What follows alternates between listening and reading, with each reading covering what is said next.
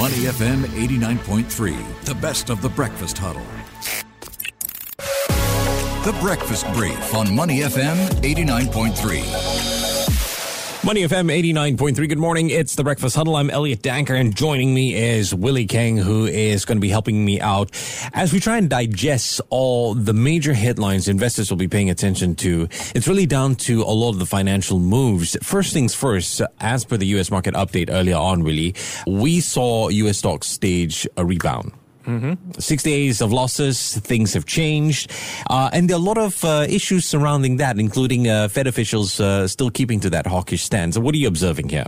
Yeah, so I'm right now looking at the markets last night. You can see that, like what you said, Elliot, US stocks staged a rebound with the Dow closed up more than 500 points, and they broke a 6 days losing streak. So this was despite Fed officials' hawkish stance all week. And you can see that energy led the broader market higher. So this was supported by a more than 3% rally in oil prices. Okay. On supply disruption after 11% of oil production in the US Gulf of Mexico was shut owing to disruptions from Hurricane Ian. So stocks like Marathon Petroleum, Valero Energy was up more than 5%.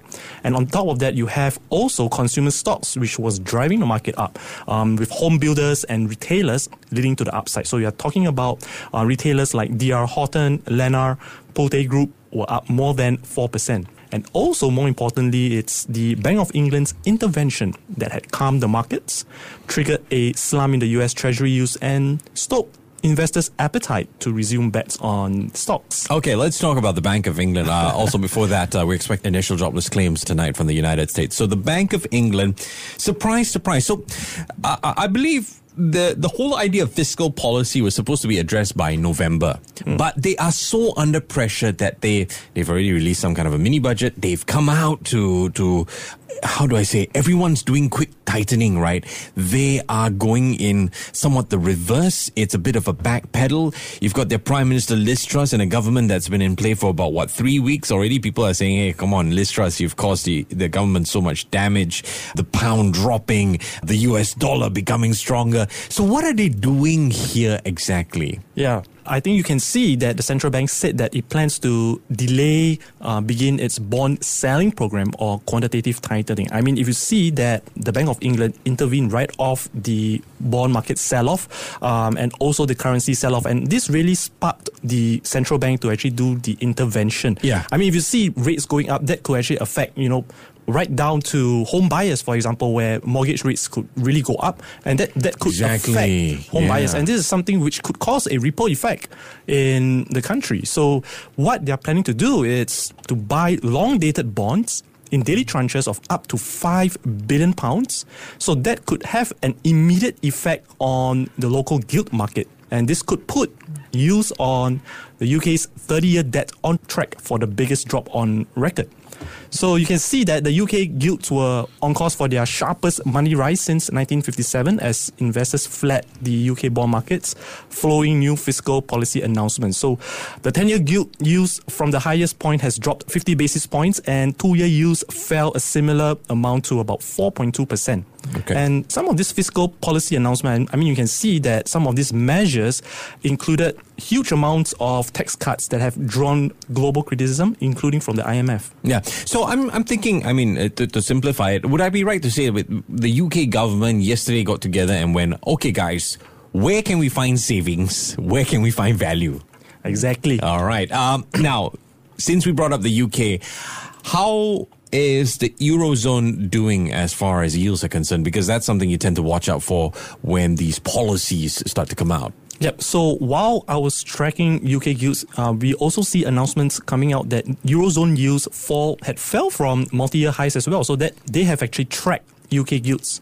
And you can see that Eurozone borrowing costs fell yesterday, tracking the moves in the British yields, and they have hit multi-year highs as monetary tightening expectations and concerns about potentially growing bond supply due to more public spending. So, for example, the Germany's 10-year bond yield, which is the benchmark yield for the EU, fell 10 basis points to 2.15% after hitting a fresh nearly 11-year high at 2.35% earlier in the session. Italy's 10-year bond yield was also down 13 basis points to 4.6% after it hitting its highest since February 2013 at 4.92%. And the spread between the Italian and German 10-year yields tightened to 243 basis points. So this really comes on top of the European Central Bank officials saying that the ECB may need to raise interest rates by another 75 basis points at its October meeting, and also again in December, to a level that no longer stimulates the economy. All right. So the reason we did this,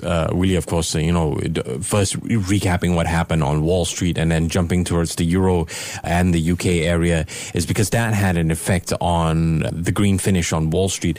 I think the question on a lot of investors' minds this morning is this the start of the rally? A rally or not, a one-off? I mean, your guess is as good as mine because we've got more Fed officials coming out today to talk. Correct. Exactly, Elliot. I mean, every time when we see this short respite, you'll be thinking, is it time to buy the dip? That's interesting because you talk about buying on the dips. We have been observing US blue chips hitting new lows, and I believe that's something you are going to speak with Sunny Hamid, your guest on The Bigger Picture, later on about. Yeah, exactly. And you can see that even yesterday when there was a summit by CNBC, Delivering Alpha Event Summit, where a lot of the big investors out there, they all gather to talk about what's going on in the markets. And surprisingly, a lot of them, they were actually talking about, this is the time to actually buy the dip. Like, for example, David Rubenstein of Carlyle Group actually came out and said that, now is a good time to buy stocks. On the other hand, you have different opinions, like, of course, like Ken Griffin of Citadel Capital. Yes. And he came to talk about, look, this is where the stock market is, but at the same time, we are still looking at inflation. Yeah. How the Fed Reserve and central banks all over the world are still ramping up interest rates to fight against inflation. Yeah, he talked about how the Fed needs to do more, right? Even after a series of big rate hikes. But yeah, you don't want to miss out on that conversation at 8:35 on The Bigger Picture. Might be quite useful, especially if you are an investor. All right, thanks a lot, Willie. Willie returns at 7:35 with a finance update. To listen to more great interviews, download our podcasts at moneyfm893.sg or download our audio app. That's AWEDIO. Available on Google Play or the App Store.